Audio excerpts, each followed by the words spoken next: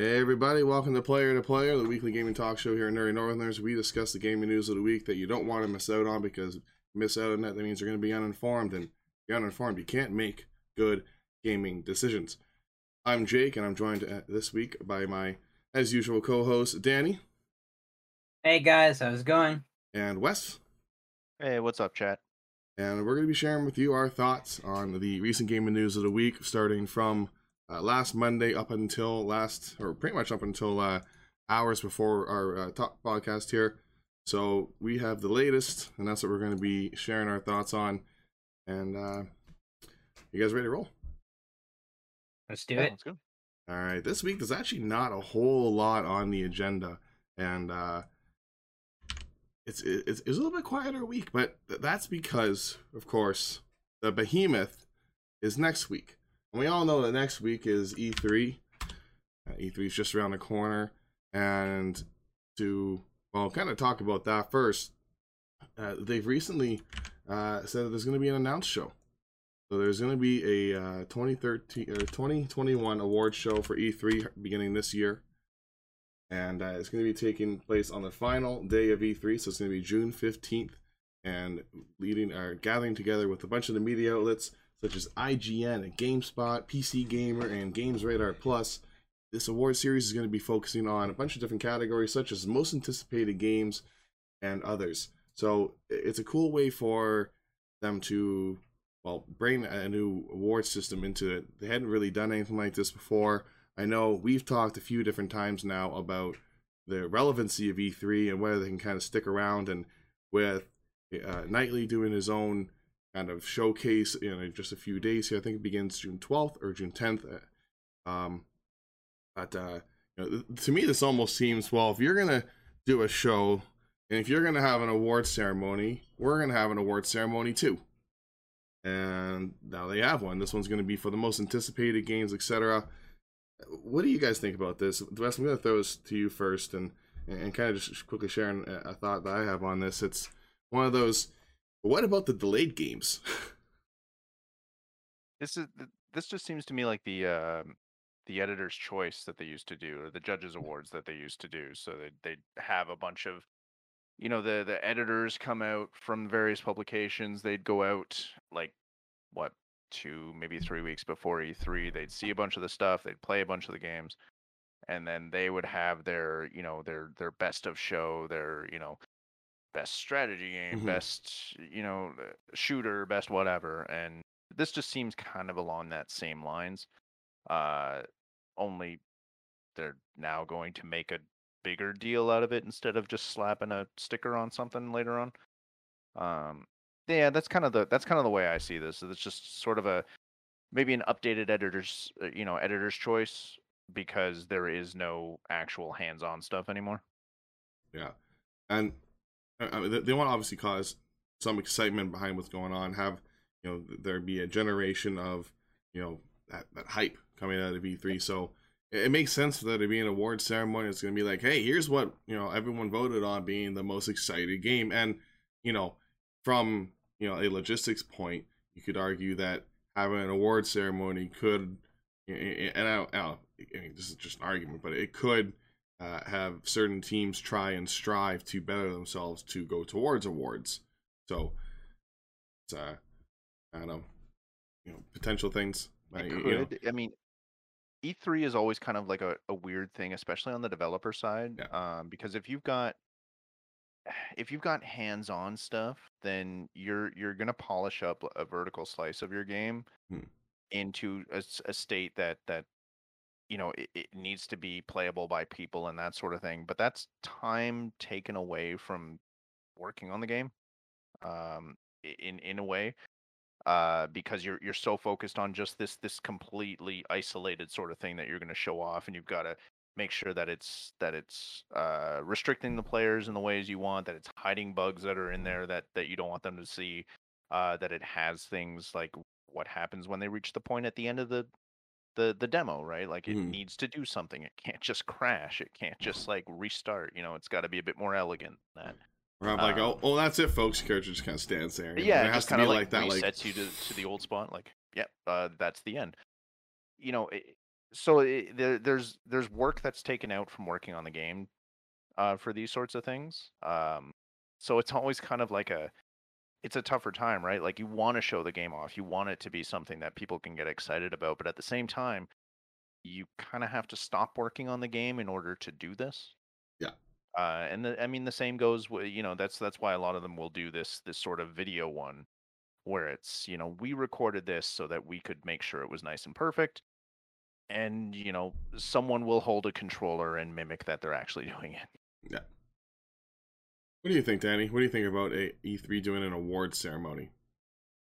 Well, I think it's been done before, right? And like Wes was saying, it's definitely something that that not only gives you the the hype that we got from E3 already, but there's going to be some games that I'm sure that we're going to really enjoy, and hopefully get some awards there. I always like to see that stuff. It's not my go to like E3 is, and I've seen all the previews, but it's something fun. Like I said, it's something that builds up the game's hypes, whatever is going to be announced next week. I'm just excited for it. Mm-hmm. Well, I know that. I mean, I'm going to be watching it, so I do anticipate down the road at some point there being a most delayed game award goes to. Hmm. I mean, like I've seen like, best game of the show go to games that aren't coming out for like another year, and that. Yeah. And it's like, oh great, like BioShock got best game of E3 in 2011, but didn't come out for 2 more years. Like, okay, yeah, was it really that good back then, or just someone wanted a sticker on the game box later on? Pretty much, right? And there is obviously that side to it where having an award, can lead teams to just kind of focusing just on that and delivering, we want to get that prestigious award, but missing out on other elements of the game. Let's move on here because there's a lot of obviously highlighting of video games going on lately, with E3 just really around the corner.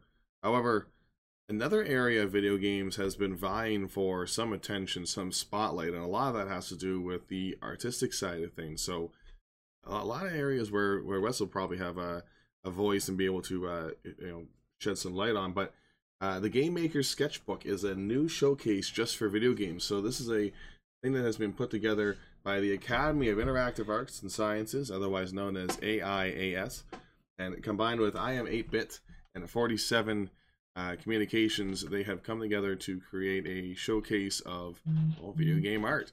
So there's a bunch of different categories, such as storyboard, environment art, character art, iconography, curiosities, and impact.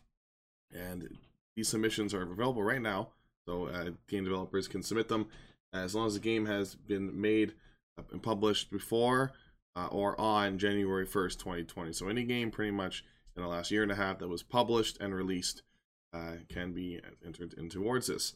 But Wes, I come with those to you first, just again, given the topic. What do you make of this? Do you think that this is something that's been needed in the video game industry for some time? I mean, I'd always say anything that highlights the talents of the people kind of working in the trenches of the games is something that's worth doing. And the art side is kind of the nice and easy one, right? Like we've had art books and collector's editions for years. Concept art is something that's constantly fascinating to sort of see from the standpoint of like, here was sort of the inspiration, here's sort of the vision of what we saw, and you can sort of relate that back to what it actually looks like in the game, and Mm-hmm. and see kind of how well they struck that. Oftentimes not this straight up, pixel for pixel visual, but like the theme and the feel and the atmosphere of that environment. The And the same idea. thing with character. Yeah, and the same thing with characters, right? Where you see like characters in different outfits than they were wearing in the game, or different sort of poses than you Mm-hmm. generally see them in the game. And you get that better sense of that character that they were trying to create, that character they had in mind, and whether or not that kind of comes through. And yeah, I mean, anything that highlights that, like I said, like concept art's the easy one. Everyone loves to see that concept art. Everyone loves to see the assets more fleshed out and that kind of thing. So it's always great to see that, and it inspires artists on different teams. It inspires kids growing up who want to be artists in games and want to do this sort of thing. I mean, it inspired me when I was a kid to want to make games. I just suck at drawing, so I'm good at math. So here we go. So, Dan, I want to throw this to you next, but before I do, there's a quote by the AIAS president, Megan Scabion. She says, "The recognition of video game art is dramatically underrepresented. We wanted to create an annual festival that looks across the industry and spotlights all the different aspects of art and visuals that transport us into game worlds, that trigger our imaginations, delight us with their ingenuity, and to celebrate the artists themselves." I know you're a huge fan of video games, and that's why we love you. What do you make of this? What do you make of it? Well, being an artist myself, I absolutely love art books. I love to look at concept art. And it's great that not only does it inspire people, like Wes was saying, it inspired him to, to go into developing games, but he has the mathematical thing of it, but not the artistic thing. And that's the reverse for me. I'm more the artistic and less the mathematic. But it's great. Like I love collecting the art books, especially from games I absolutely love. And with certain games you have, yeah, especially 2D games, I find are a little bit more art collectible than say 3D games. The great, but with 2D artwork, you have a lot of hand drawn stuff, um, and some you might have some Photoshop stuff in there, especially nowadays. But I love to see the artist's idea of what they wanted these characters or what they wanted this area to look like. So yeah, I'm a huge fan of that stuff. I love the inspiration. It gives me inspiration to do my own stuff too. Lots of great stuff on that. One of my favorite things is getting those big collector edition bucks. And I mean, you can see behind me now, I still have a few of them out here. I think this one is more of a... Careful. All right. He's teetering. He's teetering. But, this is this is one of those here, right? Where it's, it's just a book that details and showcases art, right? So you got, a Reaper. And it's just very cool to see things like this. Oh, there's a camera. There we go. So it's just things like this where you get that idea and, just... Well, some of the Blizzard ones do a really good job as well of showing like various items in the game. Like the World of Warcraft ones will show various weapons and armor and that kind of thing. That's just sort of separate from characters themselves. I'd almost like to see it go into more of that 2D stuff that Danny had mentioned. Like pixel art can just be absolutely gorgeous. And then when you get even just some of the subtle animated pixel art is just absolutely beautiful to look at. I'd like to see it extended to like in-game icons and things like that. Like get some of that idea of the thought process that goes into trying to represent something with just a simple image that players will recognize immediately and understand. That trying to translate that visual into understandable language is something that is always a challenge anytime you're making a game of how do I represent this thing as without words. How do I translate that to the player in a way that makes sense? Yeah. And someone once described video games to me in a way, and I it was just the best way. I had yet to be able to figure out how to express it myself, and when they expressed it that way, I was like, hey, like that's it. And it's that video games are the embodiment of all of our forms of media. Video games have a story in them, much like you find in a novel, and arguably can be just as good, if not better, than other books out there. So, you have that. You have the visual representation of a movie, but in a video game, your visual representation is at your control. You can turn the camera to look at whatever you want. You can do those kind of things.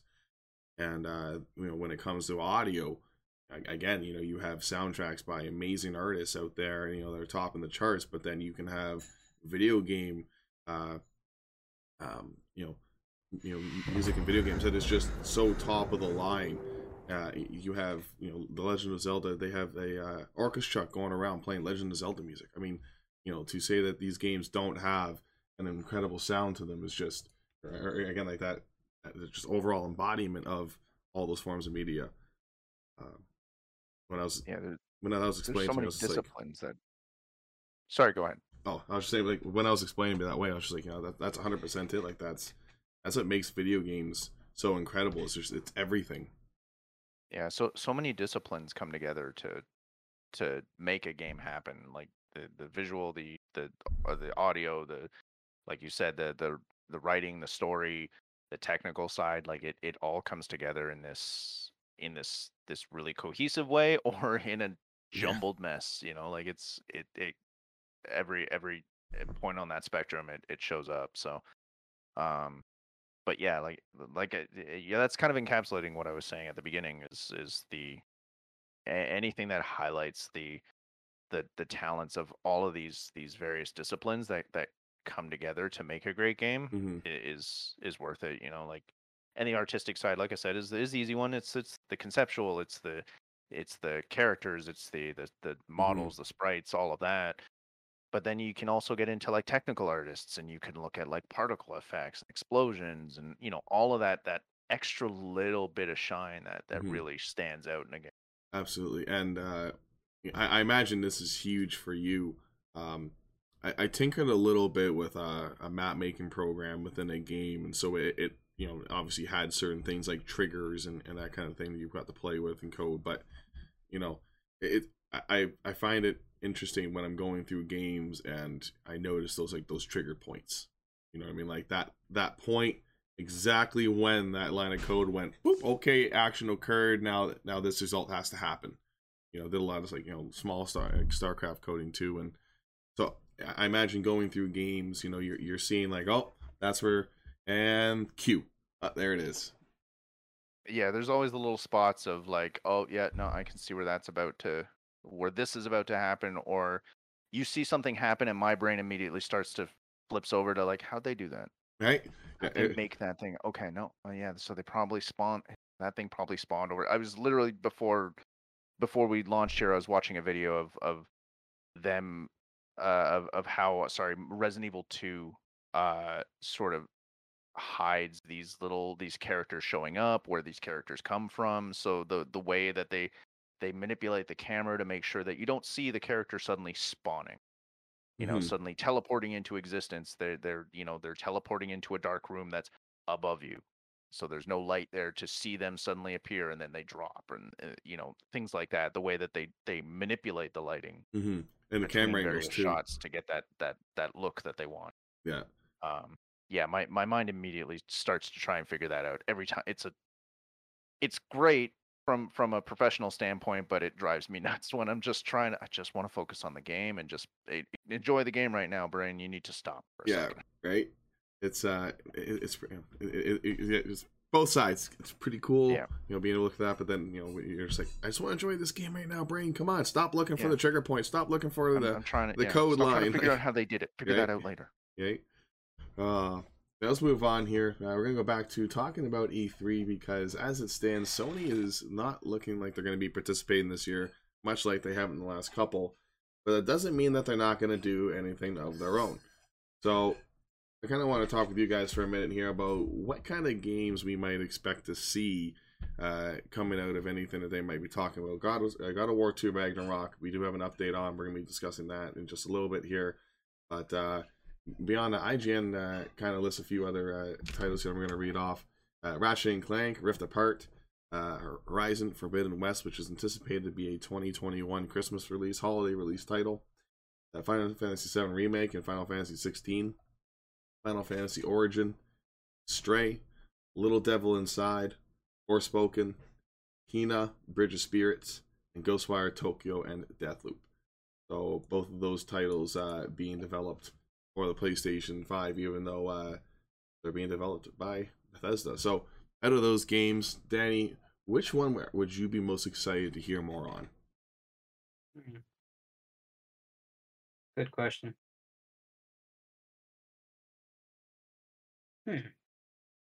It's just strange, like talking about Bethesda and Microsoft owning them now, but they're still making games for PlayStation.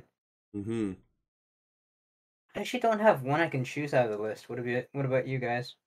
I probably have to say myself looking for a little bit more on Horizon Forbidden West. I know that they recently just put out a 14-minute gameplay trailer of it, and yes, something a little bit more on Horizon Forbidden West though. More on some more enemies. I like to see Total War Warhammer 3 has been releasing a lot of character fights coming up. Models you'll be able to see. So I like to see some more monsters and new kind of creature creations kind of coming in that sense. But otherwise, I don't really know what else I'd expect out of Sony to kind of announce out of the blue. They've kind of got a set number of games in development. Big titles coming down.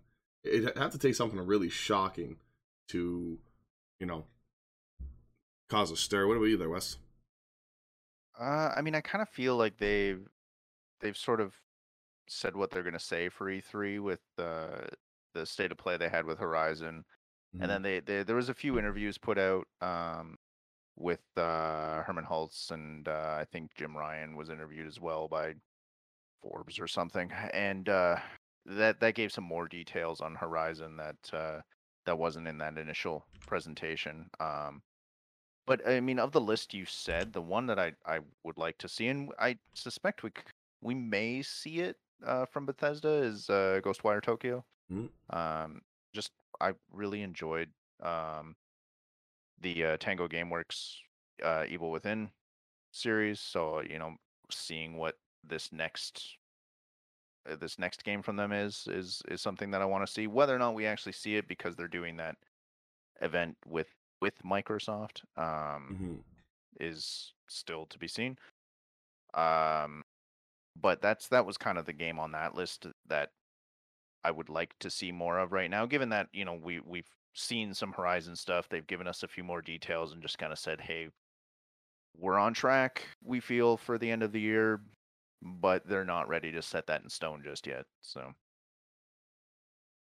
guys, I don't mean to cut you out. I'll be back in a sec, okay? No, but I think I got fireworks going on outside of my house. But yeah. Either way, I gotta make sure we're passing it close to the window here. Sorry about that, folks. I'm just hearing pop going off. But yeah, changing subjects here. I want to move on because I mentioned God of War 2 Ragnarok, and the reason I wanted to spend a moment on that later is because it's been delayed. It's actually been delayed again, and this is something that we continue to talk about here on Player to Player, is just the delay of games and what it does, and this is 2021. We're in a world where information is coming at us so fast every day that we can't keep up. You can't keep up in whatever field you're in unless you are spending an absorbent amount of time every day trying to catch up. And even then, it's just there's too much going on now. There's every week between 7 to 10 games being released. Like, there's no way anyone has the time to go through all 7, 10 of those games every single week.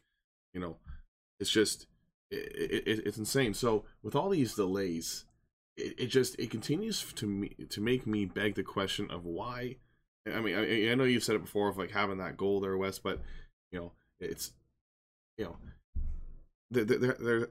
I feel there needs to be something maybe figured out with them in terms of announcing a release date that's actually feasible, instead of just generating excitement on it. But the game's been delayed until 2022, and in fairness, the previous date was just 2021. Yeah, they hadn't announced a specific date yet. Yeah, it's just 2021 was given that kind of time frame.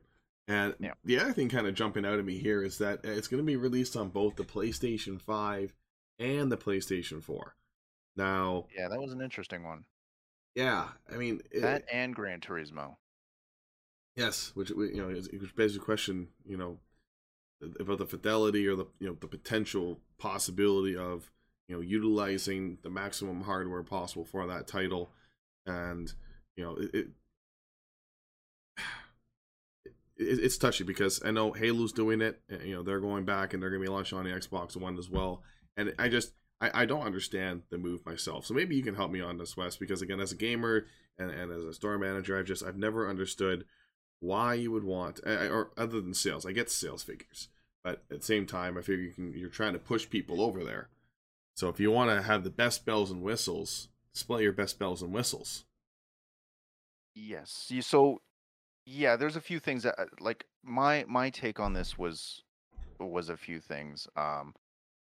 With Gran Turismo, I fell off that series a long time ago, so I can't speak to where they may have been in development and that sort of thing. But they take forever to make a goddamn game, so who knows what they were doing. Yeah. With God of War, though, I kind of felt like that game started as a PS4 game, with the idea of it maybe doing the launch like this year, knowing that the PS5 would be out, but it would still be in that first year, and that that the PS4 would still be a fairly viable thing. Mm-hmm. And with the idea that, hey, like if the number of PS5s in households can hit a certain threshold, then yeah, maybe we ditch the PS4 one and we just go PS5 at a certain point. Yeah. Combine that with the pandemic and obviously working from home, the challenges with that. And then on top of that, you throw in the semiconductor shortage and just how hard it is to get a PlayStation 5, and how that doesn't seem like it's going to change until sometime next year. Yeah. That, yeah, like it surprised me that both of them were going to be coming to PS4, and I have the same concerns you kind of said, like how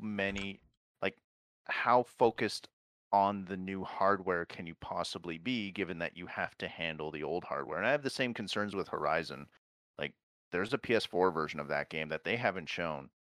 And I'm starting to hear, like, in my mind, I'm starting to make those same connections that I made with Cyberpunk. I'm not necessarily thinking that those games are like those launches are going to be similar, that it's just going to be a fucking mess on the old consoles. Mm-hmm. But the signs are there. It could be. Yeah. I don't know. There's a lot of things that could not be there. Like what they showed in that state of play of Horizon cannot be what that game had. Like the amount of detail in that world cannot be what's there on the PS4 version. Like No. when she went underwater, I was like, there's no way that can be on PS4. So yeah, so I have concerns that way, from the standpoint of like how much advantage can you take of this hardware, because you have to consider the old one. Mm-hmm. And you have to consider the base PS4 at that. Yeah. That system was reasonably good for its time, but its time was 8 years ago. Yeah. So yeah, it had, there's definitely reasons to sort of be a little bit concerned. But with God of War and Gran Turismo, we also haven't seen any. Mm-hmm. Sorry, no, they did show us some. So there is a trailer of this is what it looks like on a PS5, I believe. Yeah. But God of War, there's literally nothing.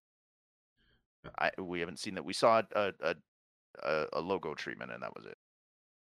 I myself, I sit here and it just, I would do things different. I feel in my head where if I had a huge title like that, a behemoth, I'm not worried about month one sales on a game like Halo, because I know Sure. Halo's going to There's sell. the the system seller aspect Right? of it, right? Like, And this is the thing that gets people to buy the new one. right, and if I sit here and be like, and this is just me, I would take Halo Infinite and I would make it such an incredible game, top to bottom, give it everything that I can possibly put in. I've got a brand new system. I'm going to maximize the hell out of this game. I'm going to make it the greatest looking thing, that's graced this earth, because I want to sell my new hardware and what my hardware can do.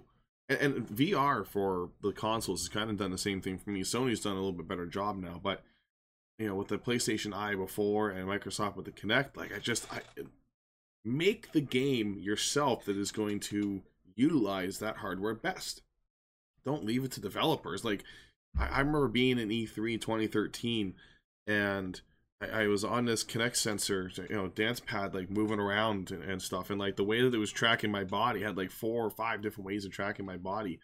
And I was like, all right, like this is pretty cool. Like if you guys are doing this right now in games, and like you guys can track me this well, and doing this, like I can only imagine what you're gonna do in a game. And the game never came out that did anything with it. I mean, they had stuff in the controllers, You know, like heartbeat sensor that your controller would beat to a heart never came out.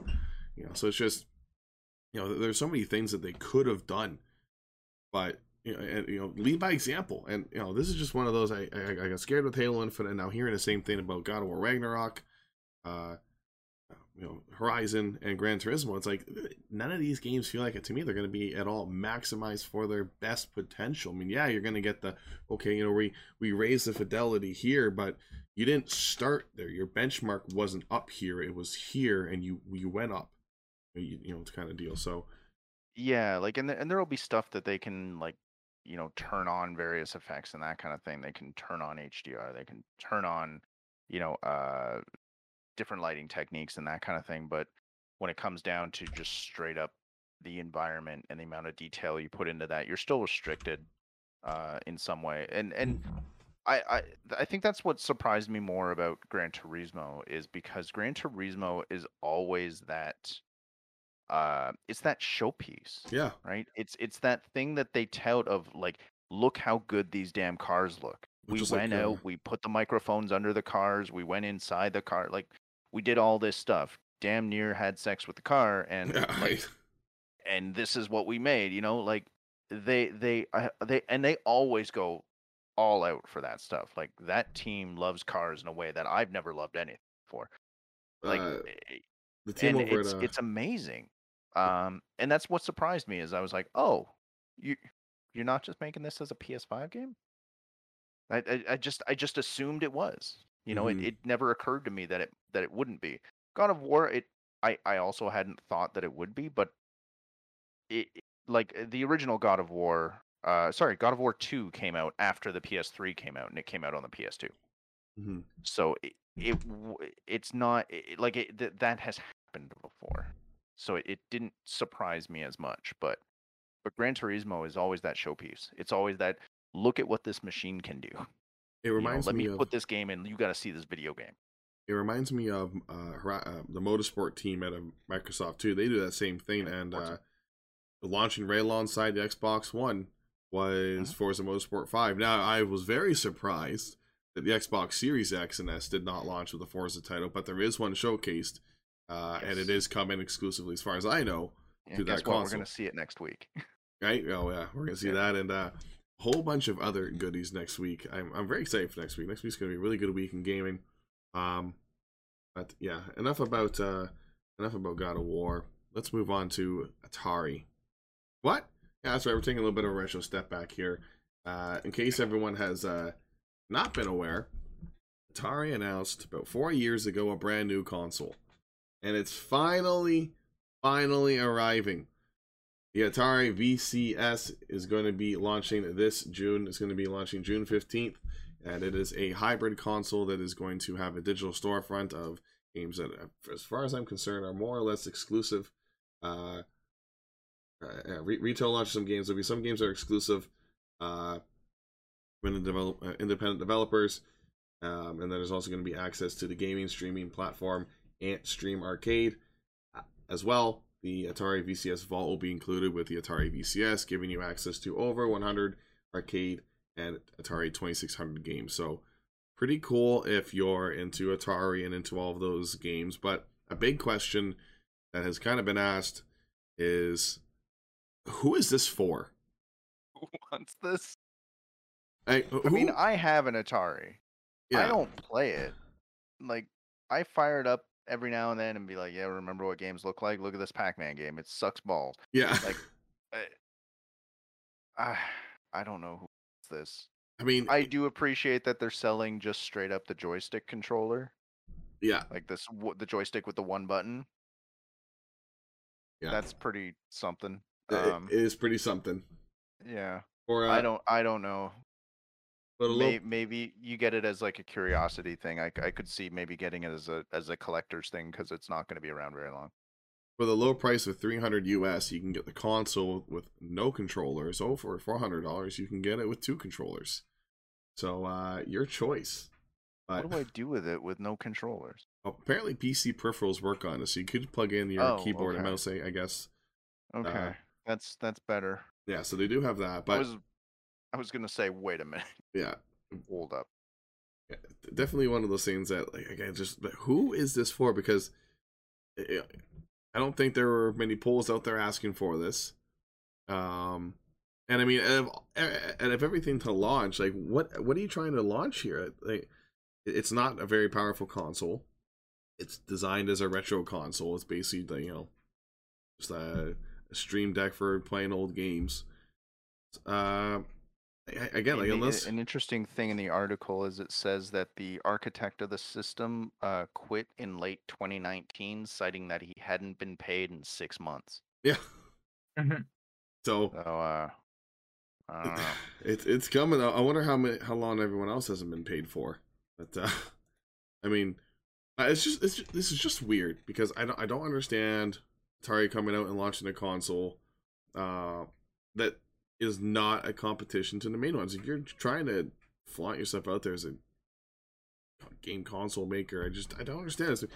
You know, like I guess the C92 came out, unless, you know, if they're trying to go that route, where they're trying to go this, like, you know, just retro inspired console, maybe someone out there wants an Atari bad enough they'll buy this. I imagine there'll be people who buy this, but just it's an odd duck for me. It's an odd duck.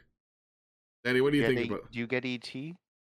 I did not see ET in there, but Danny, what do you make of the Atari VCS? You buying one? No, you know what? I was tracking it when it first got announced, and my initial thought was like, this could be cool. Until I found out that it does absolutely nothing, and it's just a complete waste of money. Yeah. It's one of those things where if Atari wanted to come out with the system, they waited way too long. But yeah, I don't know what it is. It's something. It's not, to me, it's not even a console anymore. It's just kind of like I don't know, a very cheap put together computer. That's basically what I'm gonna say. Mm-hmm. Is that new Intellivision still coming out? Not sure. The one that Tommy Tallarico is apparently the CEO of the company? Yeah, I'm not sure about that. Okay. But guys, I think... What does VCS stand for? I don't know. But guys, I think I'm going to have to head out, man. I'm not feeling the greatest, so I'm going to cut myself out here. Sounds good, Danny. Thanks so much for being here, buddy, as always. Yeah, thanks, guys. Sorry about that, everyone. But I'll talk to you guys next time. Not a problem, not a problem. Just give me a second here, folks. Adjust the cameras. One second, Danny. There we go. Now we got just the cameras here a second. Yeah, for sure. Where are we here? Oh, God. Oh, dear Lord. Yep. Oh, it's all messed. All right. I swear I saw something about that new Intellivision being shown next week. Oh, probably. I could be making it. Could have been a fever dream. I've been playing a lot of Resident Evil, so my dreams have been weird over the last few days. Resident Evil 7 is a really fucking intense game. Oh man. And yeah, so maybe I imagined this, that the Intellivision's going to be at E3 next week. Oh, maybe. Well, that's something to have picked up after some Resident Evil. Intellivision comes out with Resident Evil gameplay. I mean, Tell Aunt Rhody has been in my head for like a good week straight now. I don't know. I'm making a mess of things here now. Holy! Oh yeah, there we go. That was flying all over there. Behind the scenes and pulling back the curtain. I couldn't do anything else. I don't have another screen to go to. I gotta make one next time. But yeah, there we go. We're back. Oh, nope. Still got Danny over there being occupied by a screen that's not there anymore. There we go. Fixed. Problems have been fixed. So, I want to change topic here. This kind of something I want to hop into. And we're talking graphics. We're just talking graphics there with PlayStation 4, PlayStation 5, and having those games releasing and what it kind of does. On the other side of things, the longevity of games these days is being propelled in long form by these continued updates. A game that has received plenty of updates and is a testament to long time so far is Minecraft. Minecraft started out in 2010 on the Xbox 360 and those consoles at less than 1080 graphics. It got an upgrade for that. It got an upgrade up to 4K. now it has an upgrade that, you know, if you set it right, you can have sunlight coming through the trees, and you can have the trees moving and Minecraft. It's crazy. That ray tracing update, right? Yeah, so it's absolutely crazy what you can do in that game now. And Fortnite has now going to be releasing a graphics update at the beginning of season 2 or chapter 2, season 7. So Fortnite's going to be releasing another visual upgrade, and again, that's, you know, to me, this is just another way of them continuing on their game and being, hey, you know, we'll continue upgrading this and updating this graphically, no matter what. Fortnite came out in 2016. It's now 5 years. Hey, boom, here's another graphic update. You know, they're basically there's going to be some small kind of changes seen, but there'll be enough that if you're on the Epic settings of Epic's Fortnite game, then you should see some differences. But I kind of wanted to throw this to you, Wes, and hear your thoughts on potentially games taking different avenues, and maybe, you know, taking a page out of Fortnite and taking a page out of Minecraft and these other games. Another game that actually is just releasing an update is No Man's Sky, a game that came out years ago, 4 or 5 years ago now. A game that a lot of people had difficulty grasping at first, or maybe even 3 years, sorry. But it showed a lot of potential, and when it landed flat. There was that what could be is now in No Man's Sky, but it wasn't at launch. So now the game's getting a huge graphical update. It's adding fur onto creatures, which has never been in the game before, and other things. You know, water being reflected onto the ground and on other things. So just again, but just making games just another update, you know, free update that the developers are putting time and effort into the game to make it look better for longevity. And so, you know, to you there, Wes, it's what do you think of that approach? And, you know, because they could have made a No Man's Sky 2, but that's obviously not what they want to do. You know, it's like, hey, you know, instead of making a No Man's Sky 2 and just redoing this, let's just make No Man's Sky 1 really good. I mean, I don't mind that at all. We've kind of reached a point with the hardware across the board where it's not really how many polys you can push. It's more about what you're doing with post-processing effects. You know, volumetric fog, volumetric smoke, different lighting effects, like you mentioned, ray tracing effects.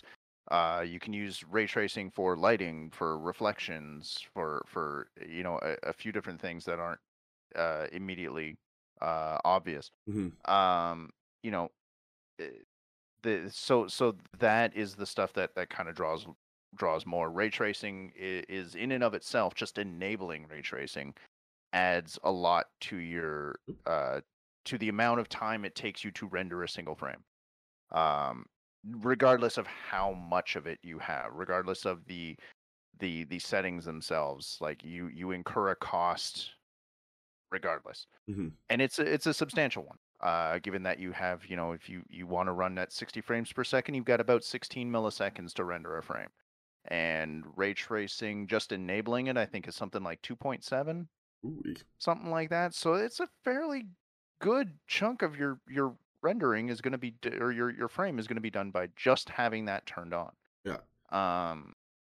So yeah, like if you've got the hardware that can support those additional things, then yeah, why go through the trouble of creating a whole new game when you can just enable these post-processing effects? You know, yeah, that still takes time, that still takes effort. It's not free, but it's certainly cheaper than making a whole new game. You know, and especially on the PC side, it's a little easier because the architecture is a little bit there's more variations to things, but the architecture itself kind of follows a similar pattern. I am noticing that at least for the Epic settings for Fortnite, they're requiring an NVMe solid state drive as opposed to a SATA SSD. That's a interesting requirement off the top of my head to have that. It's a little bit of a faster interface to the actual game. But everything else seems kind of, you know, more or less standard. Yeah, you know, the GPU is not all that high. The amount of VRAM's not all that high. even the processor is, reasonable. Mm-hmm. It's mid-level. So it's not so bad.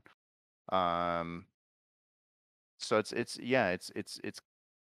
nice that, we've reached a point in gaming and in hardware where we can really kind of push more from the standpoint of an artistic expression as opposed to just sheer realism, because we can do realism. Yeah.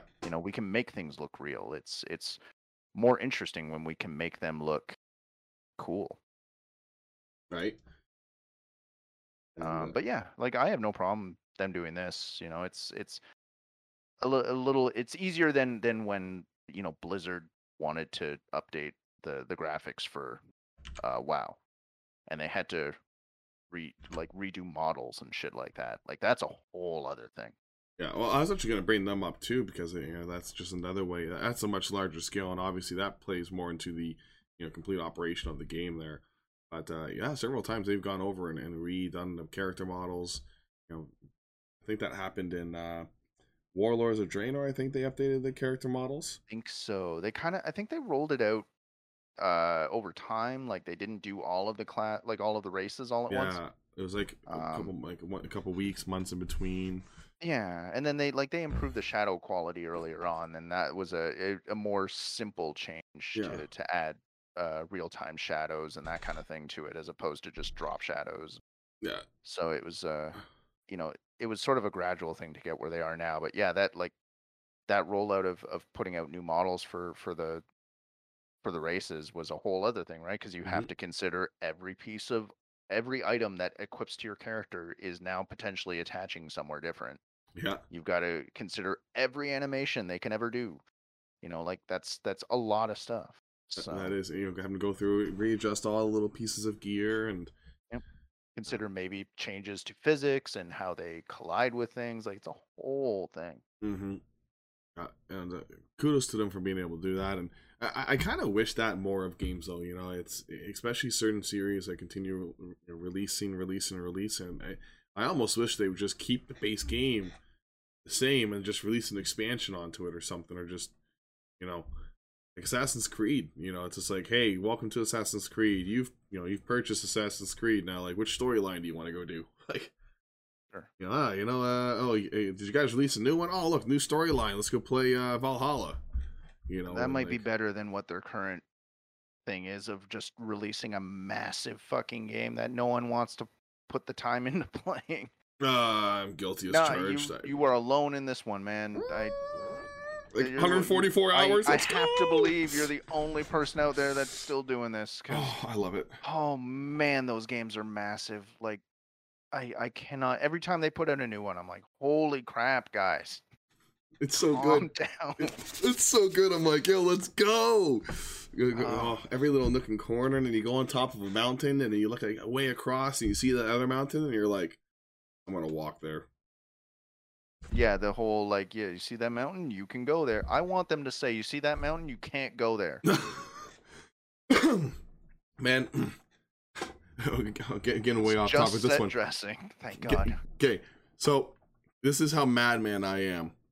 I would actually enjoy there being a game that did not have fast travel, and that would actually take you physically hours to travel between destinations and continents.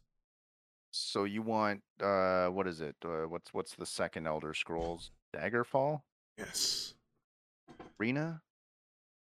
Whatever the second Elder Scrolls was, where the landmass is just massive and it could not be fast traveled through. Yeah, you can take a boat. Might be a little bit faster time, stuff like that. But like your character's sitting there and you gotta wait. Yeah, you're on a 20-minute boat ride. All right, well, I guess I'll. I got other things I want to do with my life. Like, no, don't. If anyone out there is making a game, don't listen to what this guy's saying. He's out of his mind. But I want that. Then you put on, but it has to be like, it would have to be an MMO, and then, oh man, Dreams have like little continents divided by kingdoms. Oh, you could make them huge. Oh, it'd be cool. No, but anyways, I don't want it. Speaking of Ubisoft, though, because that's where we're actually going with all this kind of conversations, we are going to talk about Ubisoft, and it's because there's an interesting report coming out, and this one has me, and I must say, very intrigued. they're reportedly working on a game, a PvP game to be more specific, that combines Splinter Cell, The Division, and Ghost Recon all together, as if they were separate to begin with. I mean, title-wise, but they're really the same entity.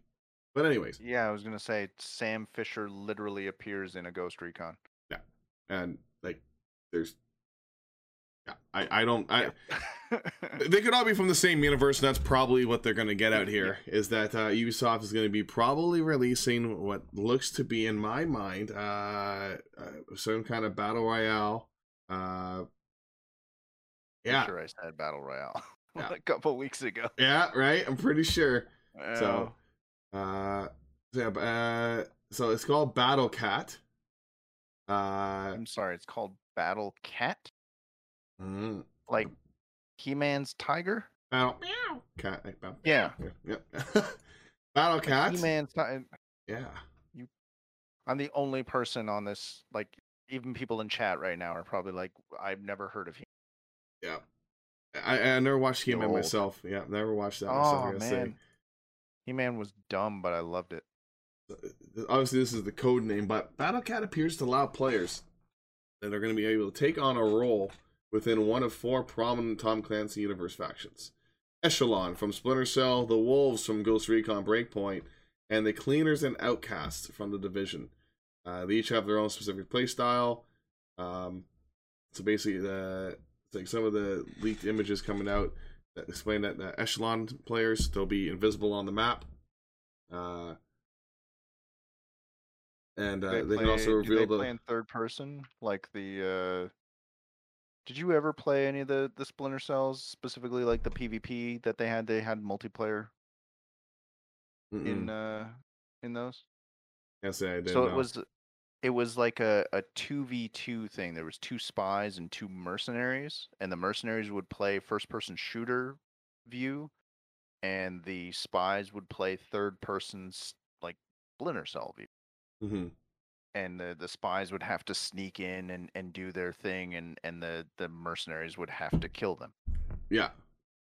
I like that. Cool. Yeah, it was really cool. It was really freaking cool. So apparently, there are these 2 game modes that have been leaked. One is called Payload, which sounds eerily familiar to Overwatch, and Rain Leader, which teams must collect rains from fallen players. So they're attributing this to being very similar to Call of Duty's Kill Confirmed. Sure. The player with the most rings, they become the leader, and they need to survive 30 seconds to bank the rings and increase the team's score. Yeah, so it's kind of interesting that this game, it's definitely a mashup of sorts, and what it appears to be is that each of these different factions, they're basically something different. So the Wolves have additional armor, personal shields. The Cleaners are the damage specialists, and Outcasts are healer support class. And yeah, so pretty much sounds a little bit almost like a potential, 4-team. You got a healer, tank, 2 DPS kind of thing rolling through. You're sounding like Overwatch. Yeah, Overwatch. Yeah, which wouldn't be too bad. I will say that does intrigue me. A potential Ubisoft Overwatch game with all 3 could be interesting. I do enjoy the PvP or even just the shooting in Division, where you're behind the car and it's slow. I like slow paced games. I don't like games that are these like run and jump off the wall, do like 30 spins in the air, and like 360 no scope. It's like, man, like that's just silly. Like and like you're not a teenager anymore. You don't have the reaction times for it. Well, that is just I don't care for like the unrealistic. I like realism in my games now. So like games like Foxhole and stuff, I enjoy playing, and just like like a game like The Division, it was just very your character felt heavy. You got to slug up against the car and over top reload. You can't just run sprint at a guy with a knife, a Kimbo knife and running to the map. Like you can't see stuff like that. So yeah, it felt more deliberate, like a slightly faster paced Gears of War. Mm-hmm. Yeah. So yeah. I mean, I'd be interested to see something like this. I don't. It doesn't sound like something that I would play a lot of. It would just make me want them to make a new Splinter Cell, and put that spies versus mercenaries mode back in. Now, it is interesting to note that Ubisoft did come out, and we talked about this just the other day, or the other week, that they don't want to have as big of a focus on delivering the AAA games, so, your Assassin's Creeds, your Far Cries, etc., and that they want to do some more free-to-play games. So this is a game that sounds to me that could line up with a free-to-play option, and then having, obviously, some microtransactions in there to make sure that the Ubisoft bank accounts don't suddenly go dry overnight. Don't want that to happen. Can't have that. No, cannot have that. But yeah, that's it for tonight on Player to Player here, folks. Hopefully you have all enjoyed the conversation. Thank you, Wes, as always, for being a co-host here tonight, and we hope Danny's feeling better. Hopefully. Yeah, thank you again for joining me. I much appreciate it. Thank you to the viewers out there for listening in. To those on the podcast that download and take us with you on the road, we appreciate the continued support. Join us next Monday for another conversation on the gaming news of the week that you don't want to miss out on, because if you miss out on it, that means you're uninformed. And if you're uninformed, you can't make good decisions. So make sure you're informed, and we will see you next Monday. Take care.